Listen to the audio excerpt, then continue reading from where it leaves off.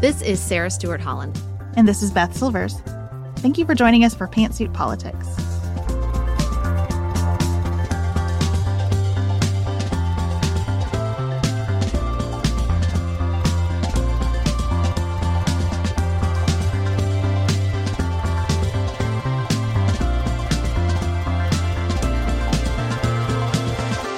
Hello, and welcome to a special episode of Pantsuit Politics. This is Maggie. I'm the Director of Community Engagement here at Pantsuit Politics, and today we're sharing a community favorite from the second quarter of 2023 as we continue our look back on the best of the year. Today's conversation, Why the Modern Male is Struggling with Richard Reeves, originally aired in June and was one of our most popular episodes of the whole year. Richard Reeves is a senior fellow in economic studies at the Brookings Institute and leads the Boys and Men Project.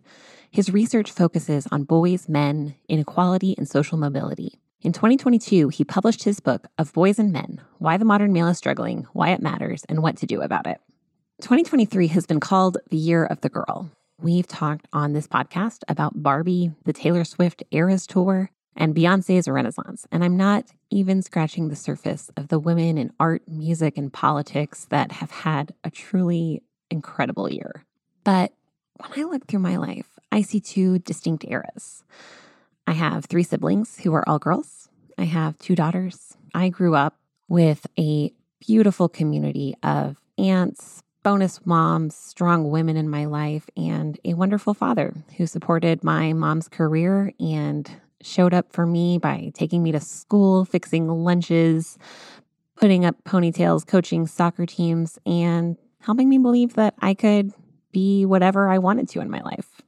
When I got married, I married a man who is one of 3 boys, and he has kind of pulled me into a much more stereotypically masculine world. He practices and teaches martial arts, and together we own a martial arts studio. And with that studio has come a steady stream of little boys into my life who have changed how I think of boys and masculinity. I have observed so many of the trends that Reeves names. Boys being labeled as disruptive, being often rightly diagnosed with ADHD, but struggling to see themselves as good kids because our education system seems like it's not built for them to succeed. Richard Reeves names so many problems that men struggle with, meaning, identity, and mental health, and seeks to acknowledge and address them without taking anything away from the hard-earned struggles for women's rights and equality. As with so many issues, Reeves's work points to an idea that making school, family, and work better for modern men could also make things better for women, children, teens, the labor shortage, and more. We hope that you enjoy hearing this episode again, that maybe you hear something you didn't hear before, think about it in a new way, and that you have the very best holiday season available to you. I look forward to being back with you with new episodes and conversations in the new year. Without further ado, here is Sarah's conversation with Richard Reeves. Hey, I'm Ryan Reynolds. Recently, I asked Mint Mobile's legal team if big wireless companies are allowed to raise prices due to inflation. They said yes. And then when I asked if raising prices technically violates those onerous 2-year contracts, they said, "What the f*** are you talking about, you insane Hollywood ass?" So to recap, we're cutting the price of Mint Unlimited from $30 a month to just $15 a month. Give it a try at mintmobile.com/switch. $45 up front for 3 months plus taxes and fees. Promo rate for new customers for limited time. Unlimited more than 40 gigabytes per month. Slows full terms at mintmobile.com. Quality sleep is essential. That's why the Sleep Number Smart Bed is designed for your ever-evolving sleep needs. Need a bed that's firmer or softer on either side? Helps you sleep at a comfortable temperature? Sleep Number Smart Beds let you individualize your comfort, so you sleep better together. J.D. Power ranks Sleep Number number 1 in customer satisfaction with mattresses purchased in-store. And now, save 50% on the Sleep Number Limited Edition Smart Bed for a limited time. For J.D. Power 2023 award information, visit jdpower.com/awards. Only at a Sleep Number store or sleepnumber.com. I'm Sandra, and I'm just the professional your small business was looking for. But you didn't hire me because you didn't use LinkedIn Jobs. LinkedIn has professionals you can't find anywhere else, including those who aren't actively looking for a new job, but might be open to the perfect role, like me. In a given month, over 70% of LinkedIn users don't visit other leading job sites. So if you're not looking on LinkedIn, you'll miss out on great candidates like Sandra. Start hiring professionals like a professional. Post your free job on linkedin.com/people today.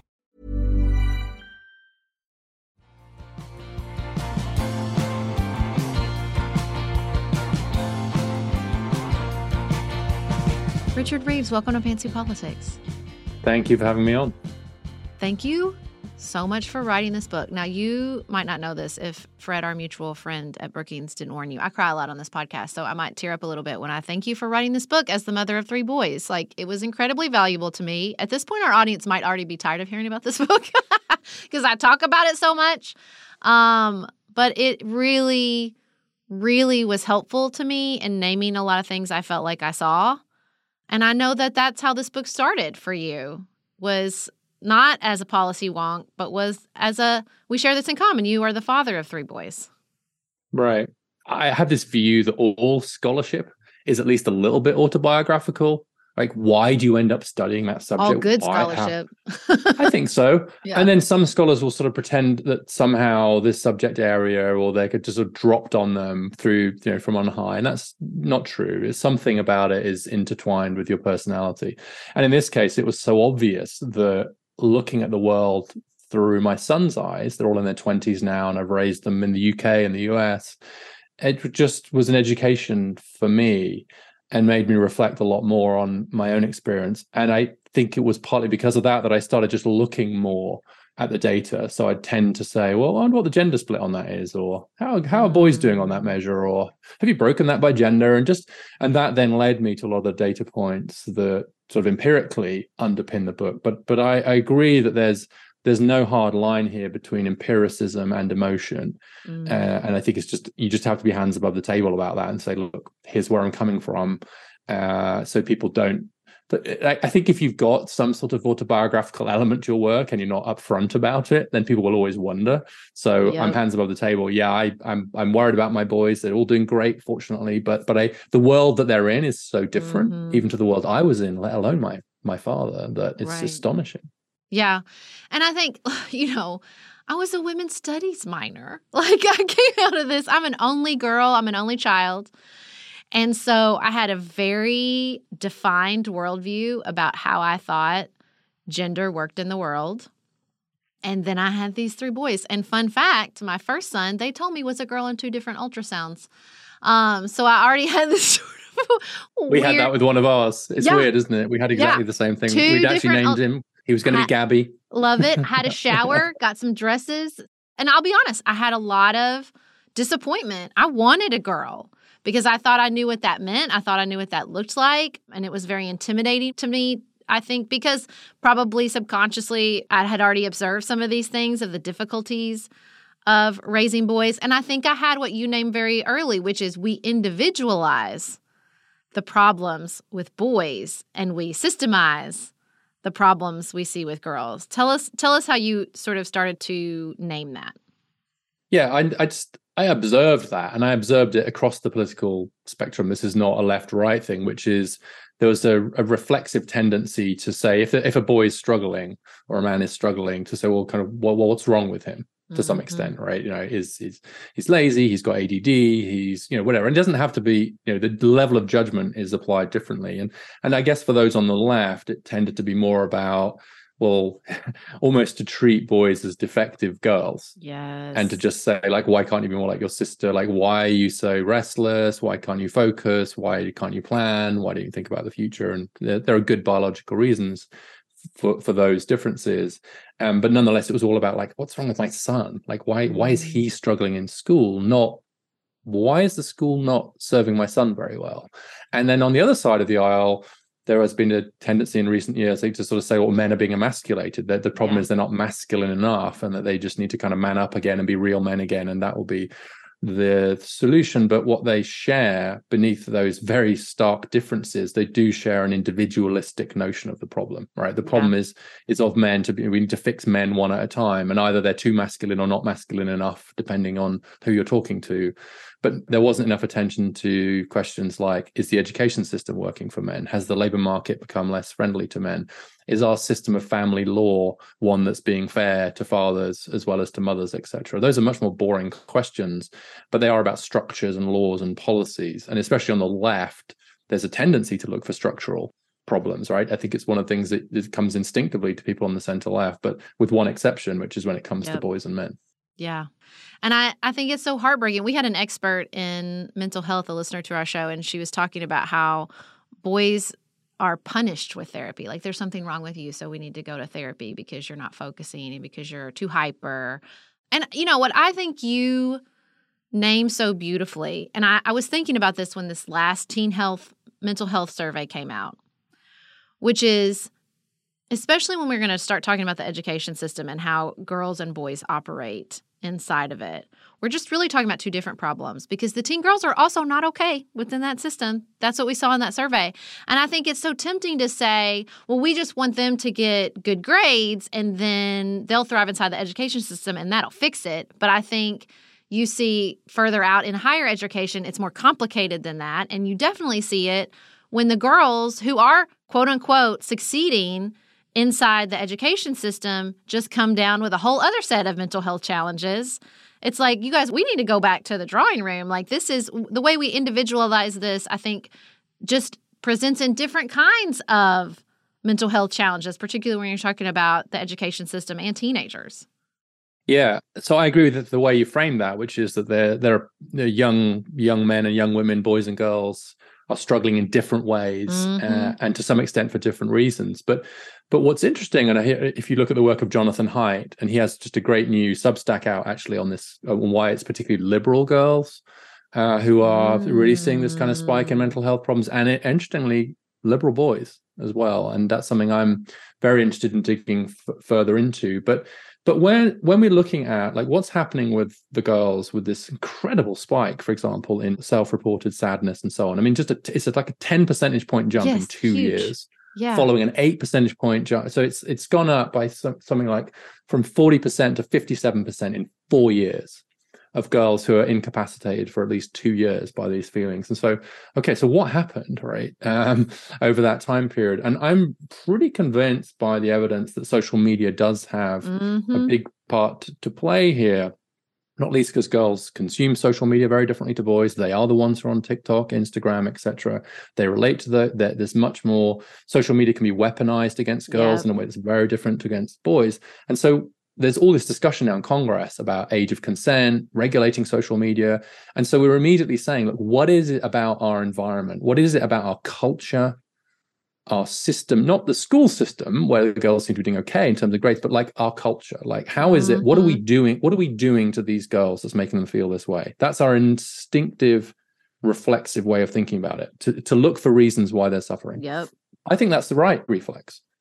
But we don't always do that with boys. Yep. We don't always say, look, the boys are really suffering. So if including among high school age boys, 4 times more likely to commit suicide than girls, failing on all kinds of measures of education, massive friendship recession among boys, much more isolation, obviously kind of potential issues around addiction to different kinds of technology, including pornography and video games, etc. So it's playing out differently. But sometimes there's a tendency to say, what are we doing to our girls to make them feel this way? And then to say, what's wrong with our boys that they feel this way? If they weren't so toxic and they weren't bottling up their feelings so much and they could just learn to express themselves, etc., they'd be okay. And so even in that sort of teen mental health crisis space, I see an asymmetry in our instinctive reaction to it, right? And there's this old saying that kind of, when girls are struggling, there's something wrong with society. When boys are struggling, there's something wrong with boys. Yeah. And I still think we're a bit stuck in that mindset. No, I totally agree. I thought your point about, we talk about toxic masculinity, but we don't talk about toxic femininity. Although I'm happy to report on a Facebook post yesterday, I had a friend of mine use the term toxic femininity to describe, the Will Smith, Jada Pinkett Smith, and Chris Rock. She was saying like this idea, and I want to get into this about particularly gendered racial discrimination.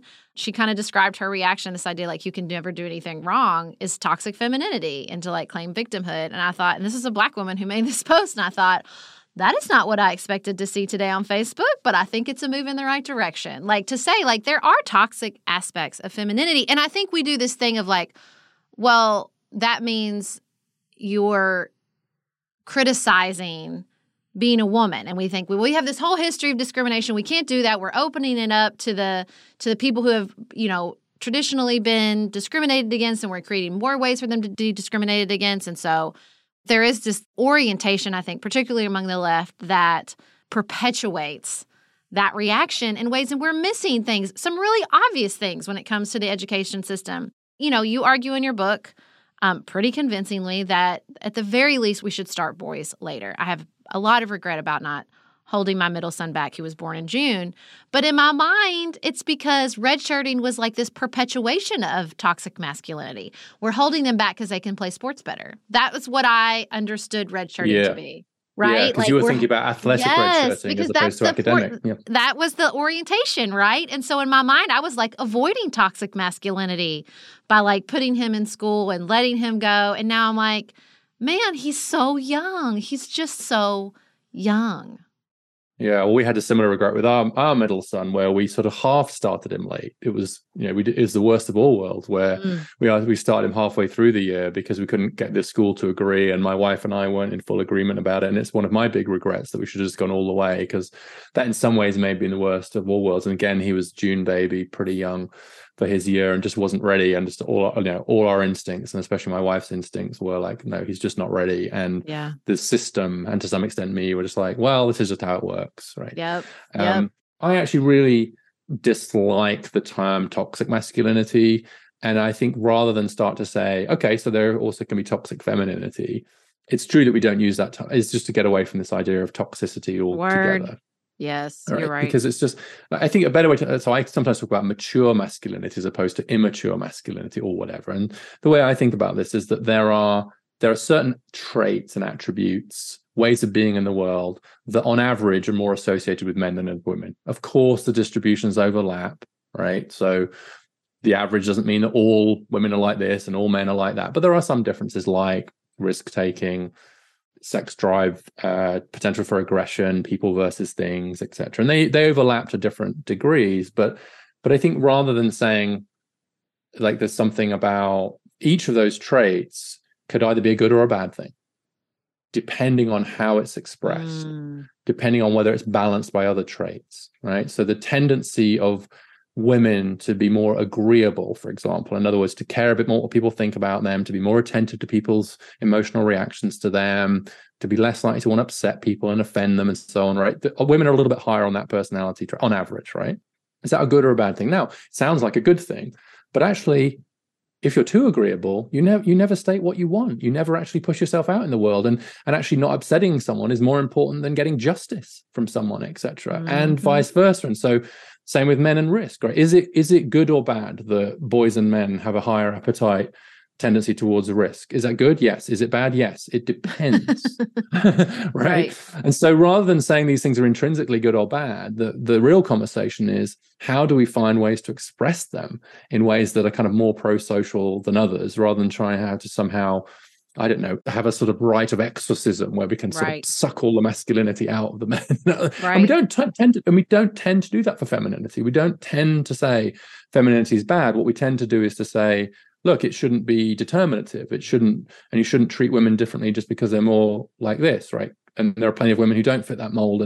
But I actually think one of the great triumphs of the women's movement was actually to pursue feminism without destroying femininity, without saying femininity is the problem. Now, there were moments, right? Yeah.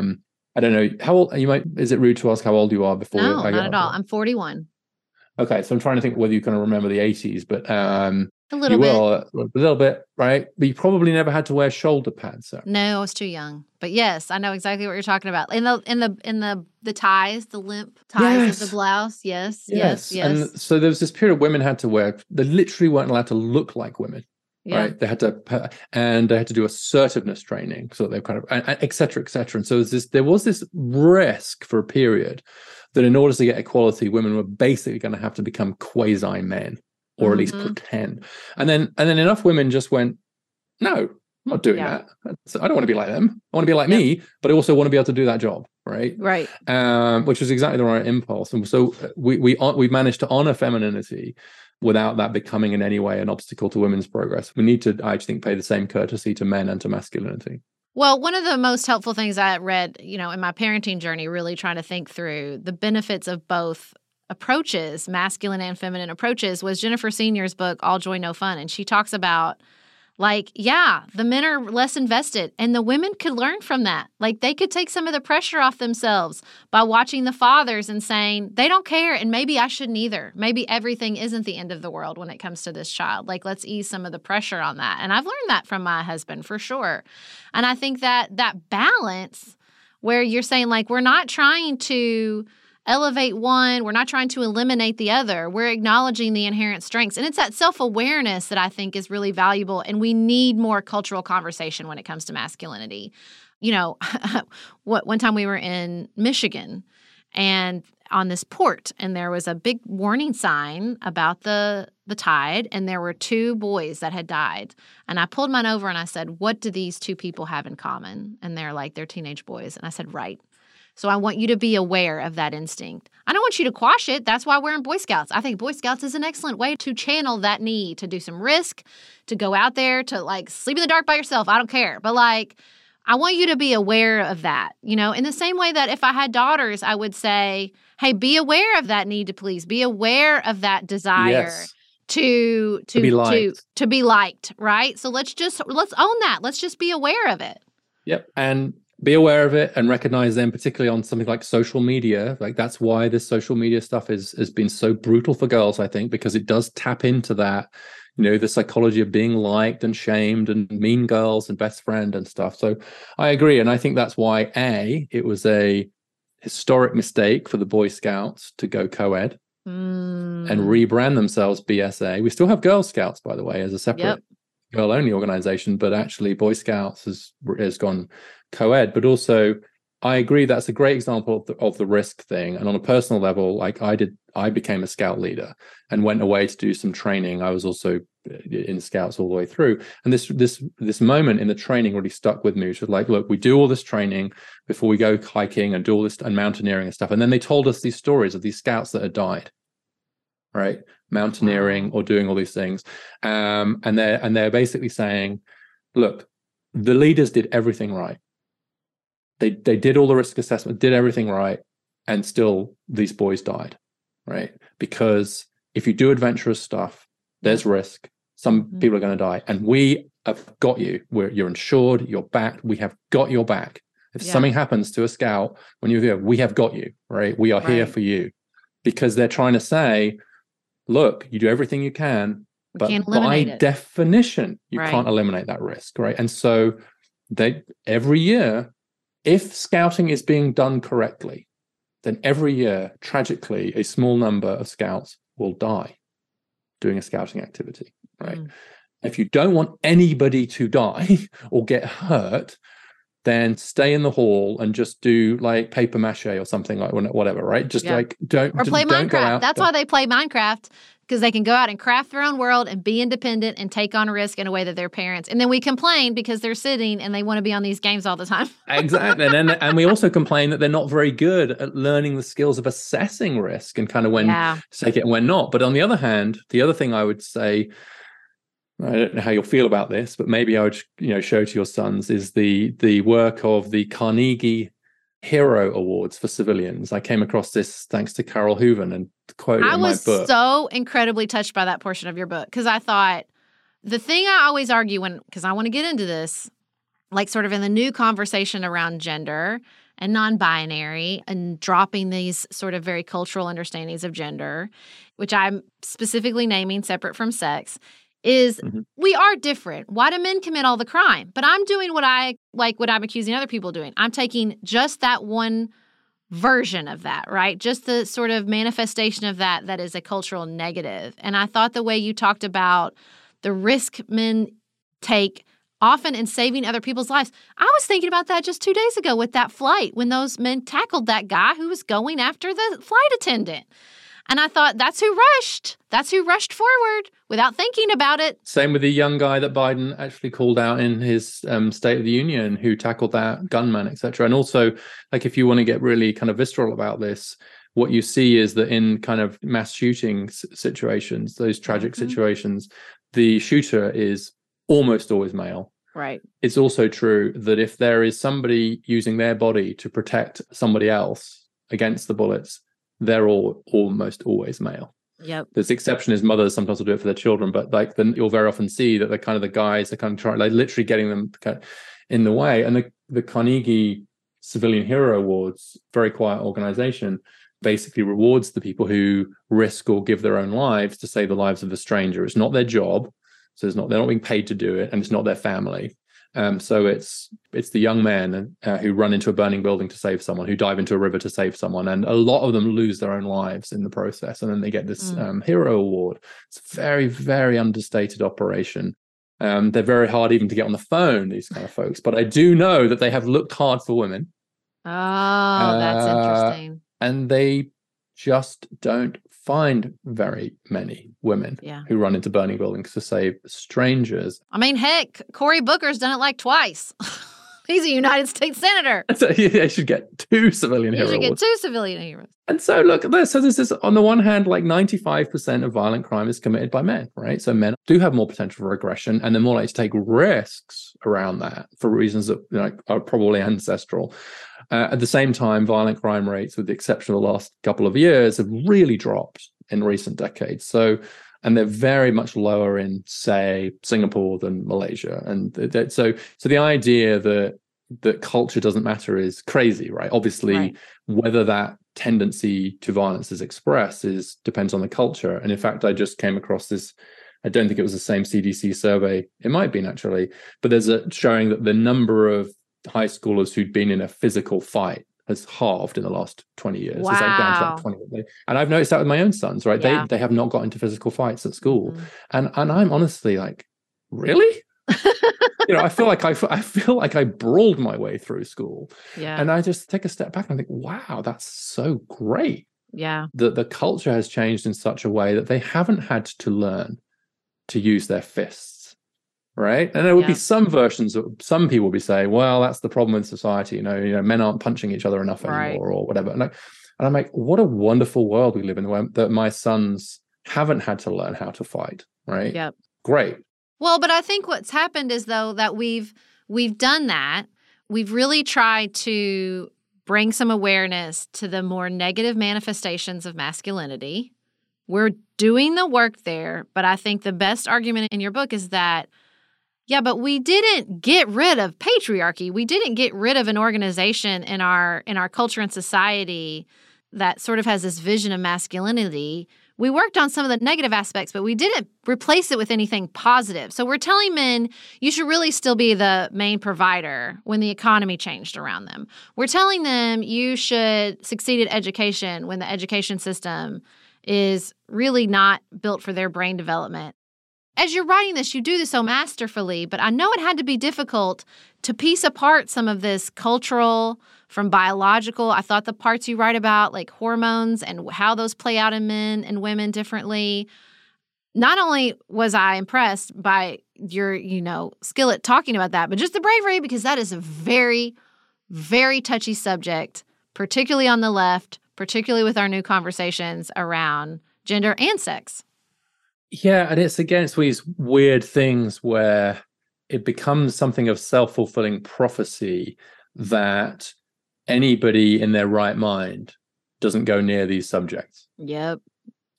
And what that means is the only people going near these subjects are people who are not in their right mind. Right. Jordan Peterson, or another. Lord. Or take your pick. And yep. Andrew Tate is like blowing Jordan Peterson out of the water. And Jordan Peterson he's an intellectual guy, right? Well, I want you to know that my friend's son, who was intrigued by Jordan Peterson and reading his book, we got him your book and he likes it a lot better. So there you go. Oh, thank you.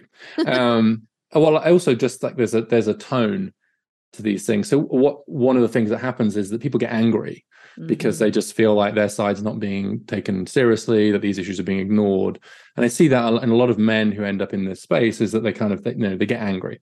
And honestly, sometimes I can understand why, because you can see these examples of just these injustices or these unfairnesses or these double standards.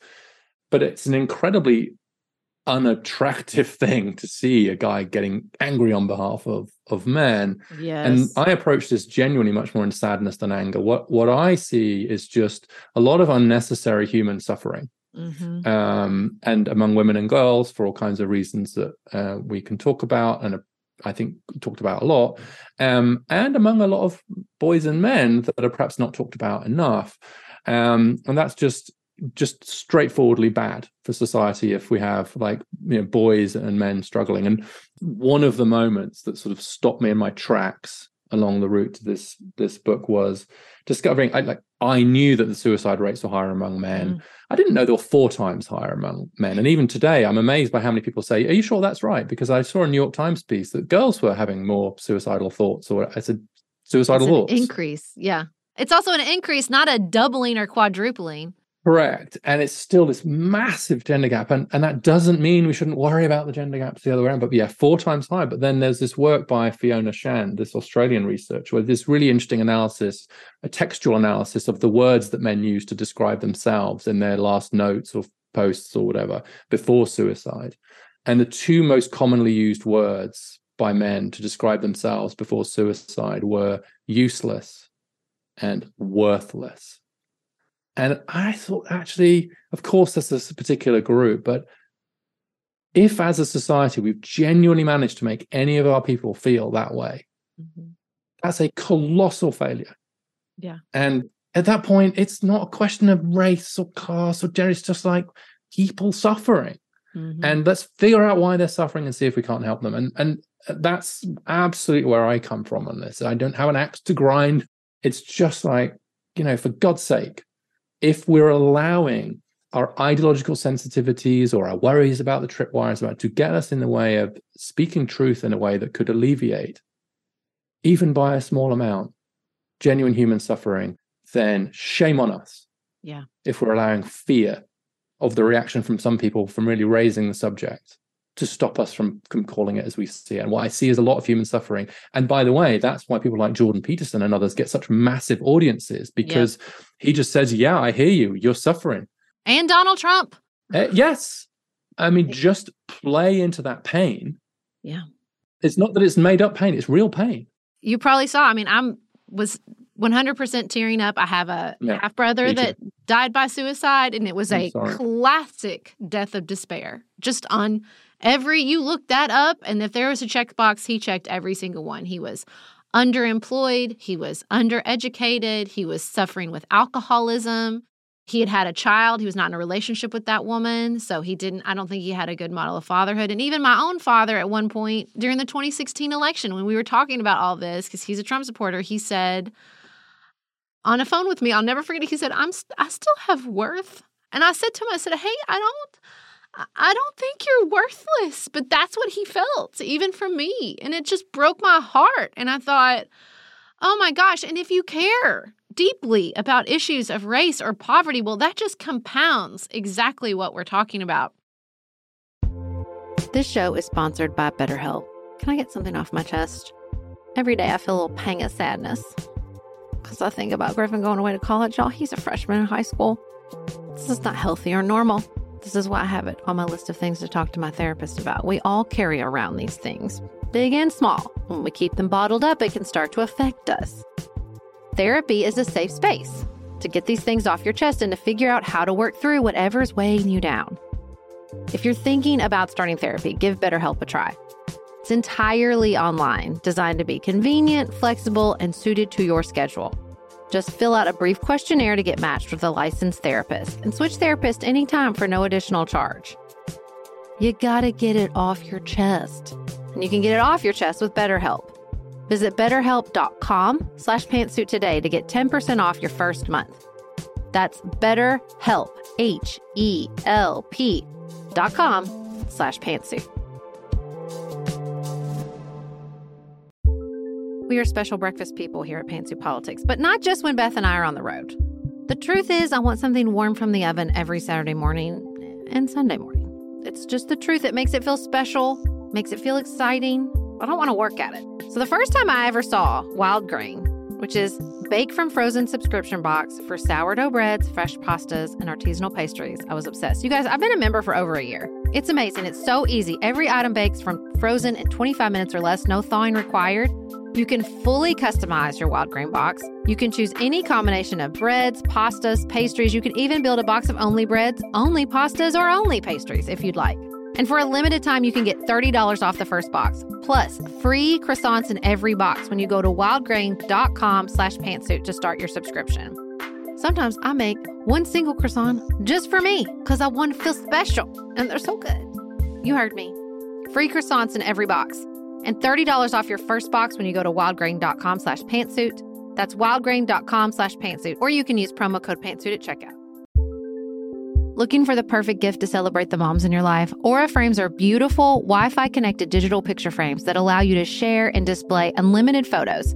It's super easy to upload and share photos via the Aura app. And if you're giving an Aura as a gift, you can even personalize the frame with preloaded photos and memories. You guys, I love my Aura frames. I have one in my office. I have one in my kitchen. I have given one as a housewarming gift. I have given one as Mother's Day, Father's Day. They are the most amazing gifts because this app is a game changer, in my personal opinion, in digital frames. It makes it so easy to get the pictures on there and even videos. It plays like you're in Harry Potter, you guys. It is the best. I love mine so much.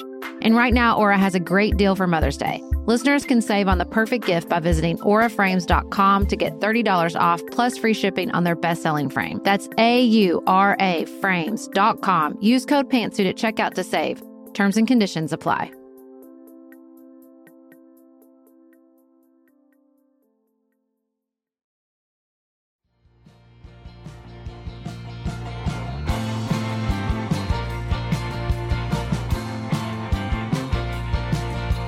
Right after I finished your book, I was reading Dr. King's last book, Where Do We Go From Here? Chaos and Community. And you should read it. He has a section in there about exactly what you talk about inside the Black community, that we have a very patriarchal idea and a matriarchal reality. He talks about that in his book. Really? He is So naming that. He is naming this. And like, he's not great. Listen, he was a human person. At a certain point in time, he's not great on gender. Like, he never even uses a female pronoun in the book, basically. But he names that. He says, like, the idea in Black men's head is that it is hyper masculine. And the reality, basically, is that the women are the leaders in our community. And that is hard. And I think that's particularly true in lower income communities, that we have like this hyper masculine idea that pushes back against some liberal ideas that are improvements, like we said, this sort of self-awareness and you know, even toxic masculinity. Like, we have this idea that pushes up against that. And the reality is, like, no one can meet that idea inside the confounds of certain, like, these economic, educational, mental health, addiction. Like, it's just, of course, those are the words people are using before they're taking their own lives. Yeah, and the way I increasingly think about this is in terms of like a social script almost. It's like, what's the script that we follow? And the good news is that these scripts have become much freer than they were in the past. But nonetheless, I see us tearing up the scripts that my parents had of the dad breadwinner, provider, mum, stay home carer, which is unquestioned, right? It just wasn't a discussion about that. It was just like, this was the way it was. And we tore up those scripts and gave women a very powerful new script, which is economic independence, empowerment, you go girl, etc. Very liberating, very powerful, and it's been very effective, and it's wonderful. I love it. Yeah. We also tore up the old script for men, which is, yeah, you're going to be a breadwinner and provider, and your role in society is going to be very clearly delineated by that providing and kind of protecting role. We tore that up. No, that's not true anymore, and didn't replace it. And then the result is that without a script, you know, men are left to improvise. Yeah. It's haphazard. It's difficult. They have no idea what to do. As this young man said to Peggy Orenstein in her terrific book, Boys and Sex, said, she asked all these young men, what's good about being a boy? What's good about being a man? None of them could answer. And a number of them said, and one in particular said, that's interesting. Yeah, I can't think of anything. Actually, you hear a lot about what's wrong with guys. And I fear that for understandable reasons, we have presented boys and men with a long list of don'ts. Don't do this, don't say that, don't look at this, don't, etc. Not very many do's, because do we need them? You know, it's not clear you're going to be needed anymore, by the way, because, you know, the women are kicking their butts in the classroom, doing pretty well in the labor market. So it's like, well, they're not quite sure they're going to be needed. So kind of figure it out, basically. And we've just left them adrift in ways that I think are profoundly damaging to their sense of self, their sense of worth, their sense of value in the society. And I've really changed my mind about things that previously I might have thought was good or even innocuous, like the idea that the future is female. Right? The slogan, the future is female, which is plastered across my kids' high school walls, by the way. And I just started looking at it in a different way and just sort of thinking, because I had all the right feminist credentials and everything. And I'm like, yeah, that's great. The future's female. And then I was like, wait, what am my sons supposed to think when they look at that? And they see the girls killing them in the class, but like, what message does it send to one sex to say the future is of the other sex? Well, if we said the future's male, well, we wouldn't think that was a great message to our girls. And so it may have been, it had its moment, it had its time, but that time has passed. And now we've got to recalibrate our mindsets for the reality of the current situation rather than 50 years ago. Well, and again, back to the same point I made with teen girls in the education system, it's not like American women are like, or women participating in the workforce all over the world are like, this is paradise. We did it. Utopia. There's this great moment in the TV series about Phyllis Schlafly, Mrs. America. Cate Blanchett plays Phyllis Schlafly. And I love that series. Oh, it's so good. And there's this moment where she was like, I don't want this. Then I'll have to do both. I'll have to do all the home and all the work. And my friends and I are like, yeah, that's the moment. That's it. That's what happened. It's like, it's imbalanced. And I love all your stuff about, we did a good job of inviting women into STEM. Let's invite men into HEAL, into these health and education and learning environments. Because my favorite part that I've been quoting to everyone, because everybody talks about in my community and a lot of places, is the staffing shortages with nurses and teachers. When you're like, well, we're not going to fix it with just half the population. You're not going to fix a staffing shortage with half the population. And so pushing, men and giving them another vision of what this could look like and what their careers could look like and, their participation in the economy, I think is so important. So important. And it's part of this expansive model too. I think this idea of expansion of roles and of possibilities is really, I think that's really what the women's movement was great at doing, right? It was just expansive. We're just going to add to the roles. We're not really going to take roles away. Yeah. I used to always say, if you want to vacuum in your pearls, go forth and prosper. Don't tell me I have to. I don't care. All these trad wife peoples on TikTok, go. I don't care. Great. You don't want to go to the gym by yourself? Go with your husband. I really don't care. Right. The glorious thing about a more equal and a more liberal society is that we do get those choices. And so we've multiplied the ways in which you can be a woman. Right? I'm not saying that hasn't come with its attendant challenges and risks, and you've talked about that. But meanwhile, actually, I sometimes think we've reduced the number of ways in which to be a man. Just when it needed to expand as the role of women into provider, it needed actually so fewer and fewer men in those caring professions, for example. So I have this acronym HEAL, which is the opposite of STEM, and it's health, education, administration, and literacy. So it is teaching, nursing, social work, psychology, etc., and those jobs that require more of those skills, which I'm slightly shocked to discover that most of those professions are getting more gender segregated, not less. So in the other direction, we're seeing medicine, law, science, engineering, etc., getting less gender segregated. Not to say that all of them are where we need them to be, but wow, done a pretty good job. The other side, massive gender segregation, and it's happened quite quickly. So even since if you go back to 1980, the gender composition of psychology, social work, and elementary and middle school teaching was roughly 50-50. A bit higher, more men psychologists, more like 40% of social workers and teachers, elementary and middle school teachers were men. Now it's 20%. It's halved. And it's dropping like a stone in areas like psychology. Among psychologists under the age of 30, 5% are men. Dang. Psychology has just become a female profession. Like in my lifetime. It didn't used to be, it is. And then we wonder, could that be a reason why it's harder for men to seek mental health care? Is it a great idea for all our school counselors to be female? Maybe not. And again, you wouldn't want it the other way around for sure. And with boys feeling divested in the education system and never having a teacher that's male? the lack of male teachers again, it's interesting because I've yet to find anybody that will seriously oppose the idea that it would be a good idea to get more male teachers. It's not that there aren't some issues that get raised, but it's now 24% of K-12 teachers are men, 10% of elementary school teachers, and 3% of early years educators are male. And there's this great line from the women's movement: "You can't be it if you can't see it." And the message that we're sending around appropriate roles is a big problem, I think. But just for the evidence that it's good for boys, especially in subjects like English, where they're really struggling to have a male teacher. And it was definitely true for me. Like I had an English teacher in high school who was a Korean War veteran and part-time bus driver, a real grizzled old guy. And he would have a class, we were co-ed, but he'd have a class of 16-year-old, mostly working class kids, including the boys, in tears, reading 17th century love poetry. Oh. Now, try doing that if you're not a guy, right? I just he was able, and it opened my eyes to literature and to the beauty of words and so on, because I was like, well, if he's into it, right? It's not a girly thing, right? And so just that, and in exactly the same way, by the way, having women teachers in STEM subjects is awesome for girls. And again, it's also awesome for girls to have an English professor that's doing that. Like the grizzled male English professor, like the three professors I think in our first book, or the three teachers I had, one was my high school English professor who's a man.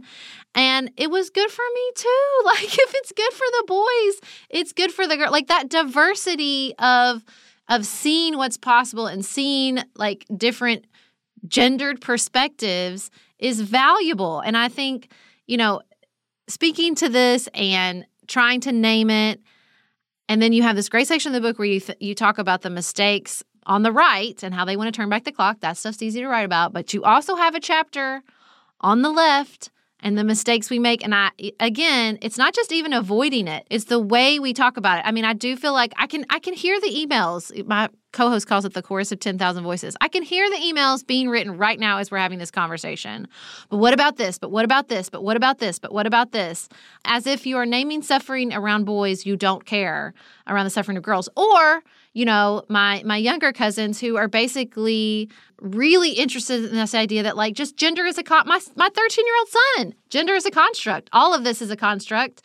We're harming ourselves by putting ourselves in boxes at all. Let's just, move forward in a way where there is, a spectrum of availability to everyone, which I'm not necessarily opposed to. I think, easing into a more gendered spectrum of behavior is always beneficial in a multicultural democracy because we have a lot of humans and there is always a spectrum of behavior. But like, how did you work through that? Yeah, well, the first thing is that, so I agree. And the emails are being written and I'm getting plenty of those, but maybe many fewer than you might fear. Well, that makes me feel better. Because I think the appetite for a good faith conversation about these issues is enormous. I'm so pleased by the fact that if you frame it in the right way and you just say, look, this is in no way to say there aren't issues facing girls and women. It's not a zero-sum game. We're not picking winners and losers here. Right. I know we are often in society. I get that. But we don't have to frame every conversation that way. We should be honest about where that is the case. And so, for example, I've written elsewhere, I've written for Brookings about the case for quotas to get more women into US politics, right? The underrepresentation of women in US politics is pretty shocking, frankly. Yep. And lots of it, when Mexico is and other, are just way ahead of us in terms of gender representation. It's embarrassing. It's embarrassing. It's 25% still. And obviously Biden's done better with his cabinet, but still no female president. And it's what is happening in US politics? We really need some sharper interventions, I think, to get more women in. Now, is that zero sum? Yes, because there are only so many of those slots available.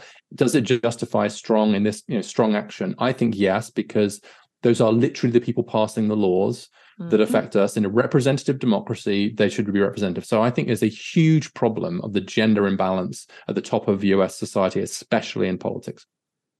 Now, I'm going to talk about how most men in America today earn less than most men in America did in 1979.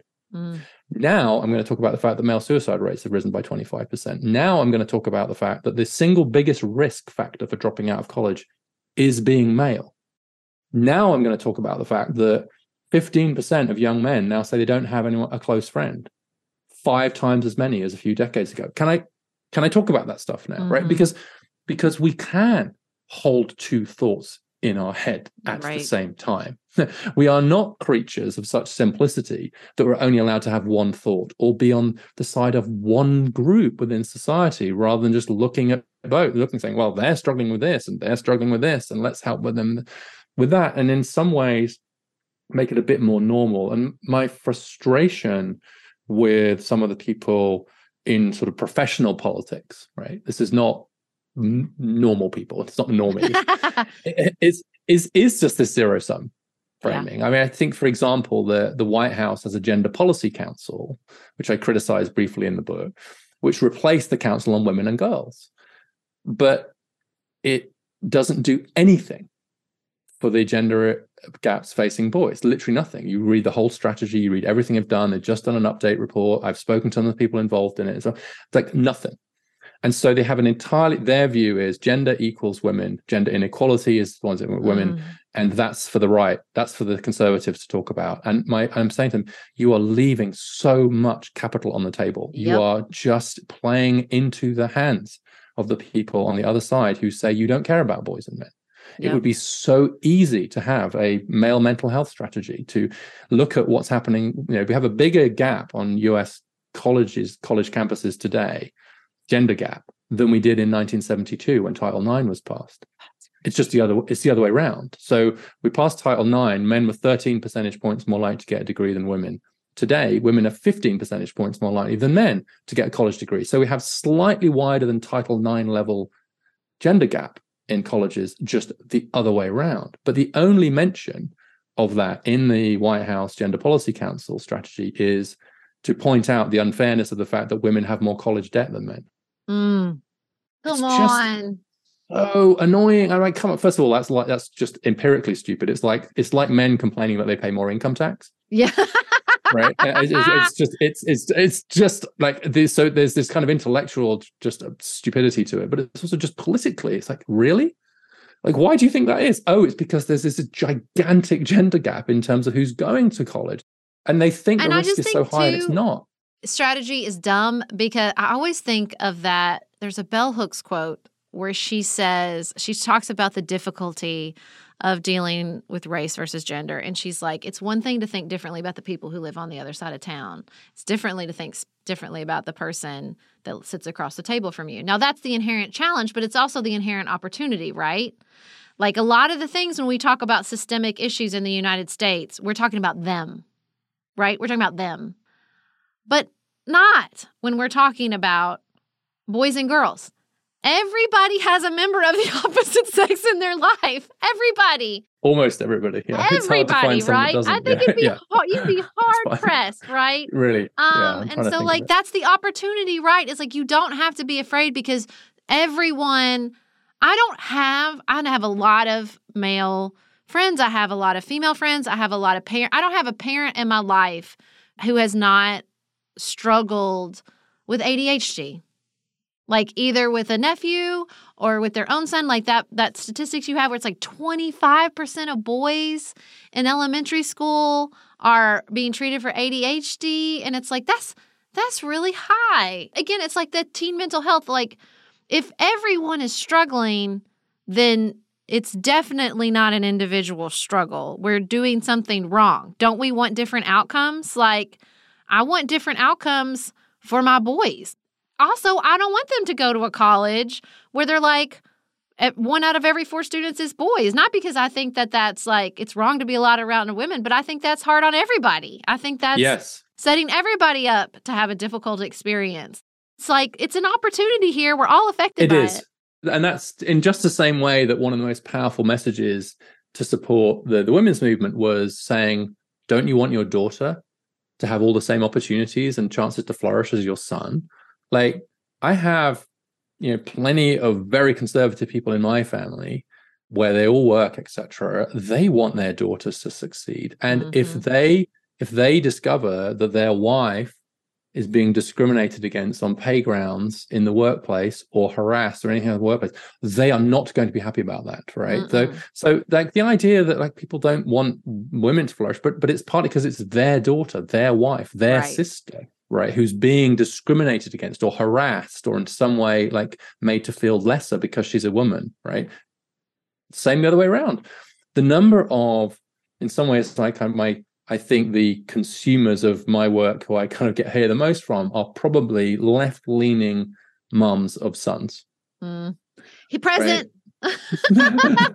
Who are just like, yeah, okay. If I don't have to give up my prior commitments and I don't have to start frothing at the mouth to care about boys and men, right, and become one of them, quote unquote, then I'm here for that conversation because I'm really worried about my son and I don't think the school system's working. And maybe if we're medicating 1 in 4, maybe that suggests the system's not working for them.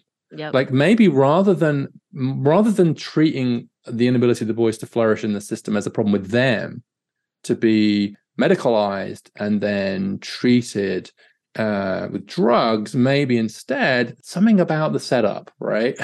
And again, I think some of this, like it's like one in 4 boys across K-12 have been diagnosed with some form of developmental disability. Back to your, and like the ADHD thing, I think it's crazy to imagine, honestly, that if you have a group where 1 in 4 of them have been described as disabled developmentally, that's come on. But not if you think they're just broken girls, right? Like not if you think they're defective girls. Not if you think they're just defective girls, and that makes sense, doesn't it? I mean, and that's the thing. Yes. One of the most impactful conversations we had around the Brett Kavanaugh hearing, I said, like, I refuse to believe these beautiful creatures in my house are just rapists waiting to happen. Like, I will not. No, absolutely not. And that's not to say that, like, the reality of violence with men is not a real one, but, like, this sense of, like, they're just broken and all we can do is put barriers around them. No, absolutely not. I don't feel that way about my sons. I don't feel that way about my husband, you know? And that's why, like, the way I calm myself the most is, like, at least he's in their life, like, presenting a different version of masculinity. But, like, that shouldn't be the only option is, you know, make sure you have this very privileged, you know, and luck, like luck meaning the right person to shepherd your boys through this. Although I do think your call at the end for like a different modern reimagining of fatherhood that gives men something to lean into instead of feeling like they're failing constantly is really part of the solution. And it's back to this like expansion of roles, right? And expanding the great thing about some of the changes we've seen in recent years is it gives men much more space to do more fathering than my father was able to, for example. So I was able to be the stay-at-home dad for quite a few years. And that's only possible because of the changes in the labor market, which meant that my wife was able to she could earn enough, right, for us to do that. And we always agreed that we weren't going to have 2 crazy jobs at the same time because we basically wanted to raise our kids. And we kind of took it in turns. And like it was messy, but we kind of figured it out. But it was a great gift to me, right, to be able to just basically be dad for a few years. And that's when I became a scout leader and I was very involved in the community and all that stuff. It was great. Loved it. Slowed my career trajectory down a little bit because that's kind of inevitable. Was it worth it? Absolutely. So you have this opportunity to do more fathering. Meanwhile, there's actually a growing problem of fatherlessness. So it's going the wrong way. So we see fewer fathers in some cases. It hugely varies by class. But again, one of the stats that makes you go, wait, what? And double check it and then have someone else check it for you and then go to the author and say, are you sure? And then is the following, that within 6 years of their parents separating, 1/3 of American children never see their father again. Oh my God. And I'm like, are you sure? I double check, went back to it. I just wrote that again for another Brookings piece and I had my boss double check it again. So just like, because yeah, that's right. And I'm like, wait, what? And I think there's cultural stuff here around like fathers mattering in a way that goes beyond the old breadwinner model. There's a danger of like I was at an event and I laid out the evidence for how fathers are really good for sons and daughters in terms of their mental health and all kinds of things. And someone said, they asked the question nicely. They said, isn't saying that dads matter in ways that are distinct to mothers, although overlapping, isn't that heteronormative, right? You're applying a heteronormative framework, which is this idea of the binary. And I said, well, look, that's the evidence as I see it. And if the price I have to pay for pointing out the positive impact of fathers on their kids' lives is to be accused of being heteronormative, I'll pay it. Yeah. Okay.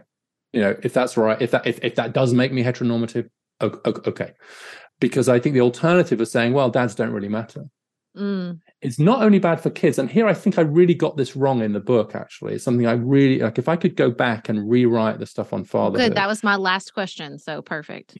I would rewrite it. And I've had this comment for a lot of people, and it's just felt to me like I really missed an opportunity here. The one that I'd like to address in the future is I essentially wrote about the importance of fathers for kids. And I treated fatherhood as a means to an end. And the end was kids flourishing, doing well at school, not getting into trouble, etc. And the evidence for that is very strong. So dads matter for their kids. But I've had a number of men communicate with me, and they just have said to me, actually being a dad matters to dads as well. And you've basically said, look, we matter because of all this social science showing that, but actually the identity of being a father, what that means, maybe you don't have a job or you're struggling in the labor market. Maybe you're struggling with all kinds of other problems in your life. Like, maybe you've lost your faith and you don't go to church anymore. Maybe you are surrounded by a culture that doesn't feel very amenable to you, etc. But you know what? You're still a dad. And I actually met this guy the other day. He was an Uber driver in Charlotte. And I asked what brought him here. And he said, my daughter, my ex moved up here with my daughter, and I didn't have legal rights at that point. So she thought that by moving from Florida to Charlotte, that was going to shake me off. But I just moved my whole life here. I've started working as an Uber driver because I'm not leaving my daughter.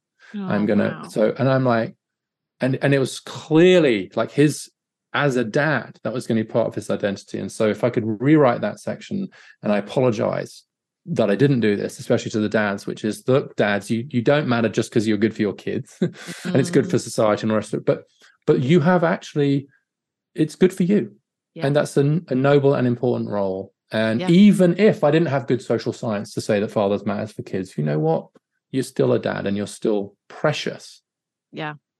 To us because of that. That role is so important. So I would definitely write that slightly differently now, in a way that was more sensitive to the moral value of just being a dad and what that means, and how it anchors you in a way that. And again, it's like, we're not saying it's positive because it's the only good outcome a child can have, and that a child can't have a good outcome in a lesbian partnership. Like, it's just so silly the way we formulate these. Like, they're not mutually exclusive. You can hold both things. I see that in my own father's life. He moved far away when I was really little, but he was an excellent long distance father. And he was very active and remains active in my, twin half brother's life. And I think I see that when the economy shook him, or he got divorced, or he did leave, didn't have an active church, like, that was important to him. He was and continues to be a very active and involved father. And I thought what you were going to say is that they're not just, and here I'm going to get teared up again, like, it's not just when you're a kid. It matters to have a father as an adult, right? Like, It's not just like you're done, like, and then you can just call your mom and you're fine. Like, you just also need that figure as you get older as well. Yeah, I think that the honoring of dads and fathers at all stages is just huge, right? To in any way dishonor them by suggesting that they're kind of superfluous to requirements, surplus to requirements, don't need them anymore. I actually had this conversation with a lesbian couple after I'd been accused of being heteronormative, who, like almost every lesbian couple I know, work incredibly hard to have very strong male figures in their kids' lives, especially if they have sons, right? So they're kind of like social fathers. Again, it's this point, you can do it in different ways. And I said, look, why do you make such a big deal as a godfather in this case of why he's around all the time, he's deeply involved in your kids' lives? I said, like, why do you do that? And they said, because it's really important that they don't have a biological dad in their lives, but it's very important that they have dad-like figures, that they have men who are kind of there for them, role modeling for them, complementing kind of what we're doing. And because they're quite pretty feminist, I said, well, that's very heteronormative. Oh, it's funny. My co-host always says we overcorrect. And I just think we've done so much overcorrection in the, sort of in the women's rights movement and in a lot of areas surrounding gender and biological sex. And I think we see the manifestations in that suffering. And I think it is so important to name it and say, we're not trying to go back. We're not trying to erase anything. We're just trying to get more on a path where everyone can flourish. That's the goal. Reduce suffering, increase flourishing. And if we see suffering, then it's time to recalibrate. And I think that your book is such important work with regards to that recalibration. I thank you so much for writing it. Well, thank you for saying that. And thank you for this conversation. Now tell me, before we leave, the work you said you're working on a project with boys and men at Brookings. So tell us about that quickly. Yeah, so I'm staying out on this limb, right? I'm on it. I might as well stay on it. You're like, I'm here. I'm here now. I've sort of walked through the fire. I might as well keep walking. But also because there is so much appetite from people to say, okay, so what do I do about it? And the areas I really want to focus on are fatherhood and the way that the legal system, especially for unmarried fathers, can really get in the way of them being involved. And I want to work more on the issue that you talked about a few minutes ago around getting more men into these caring professions, these heal jobs, psychology, nursing, teaching especially. I'm doing some more empirical work on that and trying to push forward on both of those fronts. I think there's lots of other work to do as well, but in terms of making a policy change, that feels to be where I can make the most difference at this point. Well, great. Thank you so much. Thank you so much for your work. Thanks again. Sarah and I have talked many times about our desire to age as gracefully as possible, and skincare is a huge piece of that. I spend a lot of time and money thinking about my skin, and I have added Ritual to my routine, which just gives me a lot of comfort. Ritual is here for us. They have created a wrinkle support skin supplement and conducted clinical studies, so we know it's working. They're taking the guesswork out of skincare. Ritual Hyacera is one of several Ritual products that I love. I take the daily multivitamin, I take a probiotic, and Hyacera is that once daily skincare supplement that is clinically proven to reduce wrinkles and fine lines and increase skin smoothness in 90 days. I recently met a friend for the first time in person as opposed to online, and we were discussing the fact that I am 43, and she said, I cannot believe how young you look. And I thought, thank you, Ritual, for that. Start Hyacera to help minimize wrinkles without compromising on clean science. Hyacera from Ritual is a clinically proven skin supplement you can actually trust. Get 25% off your first month for a limited time at ritual.com/pantsuit. Start Ritual or add Hyacera to your subscription today. That's ritual.com/pantsuit for 25% off.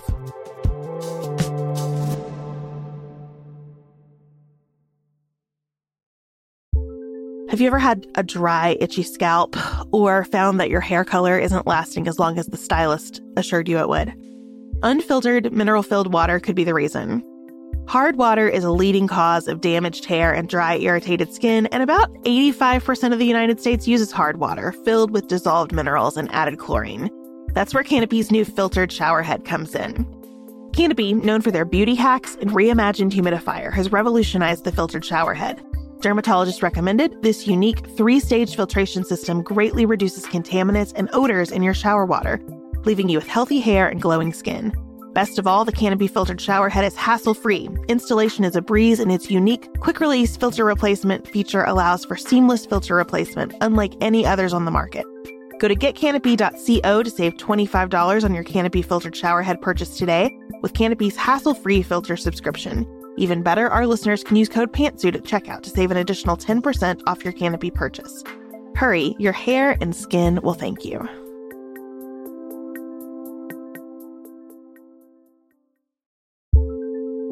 Do you want a bra that's sexy or a bra that's comfortable? Thanks to Third Love, you can have both. Third Love was started to take all the frustration, ick, and out of bra shopping. That's why they make solutions for every bra problem, aka problems. Their bras make it easy to bring back perkiness you haven't seen since high school, get smoothing you know where, and have straps that actually stay put. Designed at their headquarters in San Francisco and made from premium materials, they put every style through hours of wear testing on real women, including themselves, before it's given the stamp of boob approval. Comfort and support are guaranteed. Plus, whether you're a double A cup or an H cup, their virtual fitting room will help you find your perfect fit fast. And they've even invented half cups. No more feeling stuck between 2 cup sizes that don't fit right. It's time to get your problems solved. Visit thirdlove.com and get 15% off your order with code podcast15.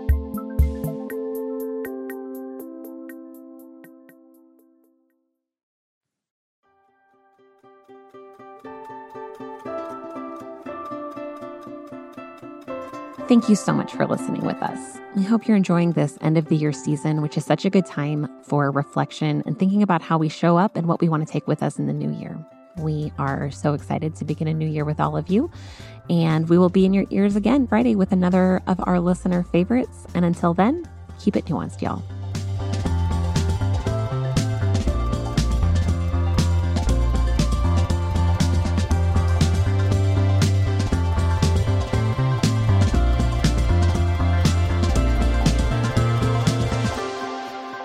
Pantsuit Politics is produced by Studio D Podcast Production. Elise Knapp is our managing director. Maggie Penton is our director of community engagement. Xander Singh is the composer of our theme music with inspiration from original work by Dante Lima. Our show is listener supported. Special thanks to our executive producers: Martha Brunitsky, Allie Edwards, Janice Elliott, Sarah Greenup, Julie Haller, Tiffany Hassler, Emily Holiday, Katie Johnson, Katina Zuganellis-Kasling, Barry Kaufman, Molly Kors, Catherine Vollmer, Lori Ladow, Lily McClure, Linda Daniel, Emily Neasley, The Hutchins, Tracy Putoff, Sarah Ralph, Jeremy Sequoia, Katie Steigers, Karen True, Annika Uvaline, Nick and Elisa Valelli, Amy Whited, Emily Helen Olson, Lee Shea McDonough, Morgan McHugh, Jen Ross, Sabrina Drago, Becca Dorval, Christina Quartararo, Shannon Frawley, The Adair family, Jeff Davis, Melinda Johnston, Michelle Wood, Nicole Berkless, Paula Bremer, and Tim Miller.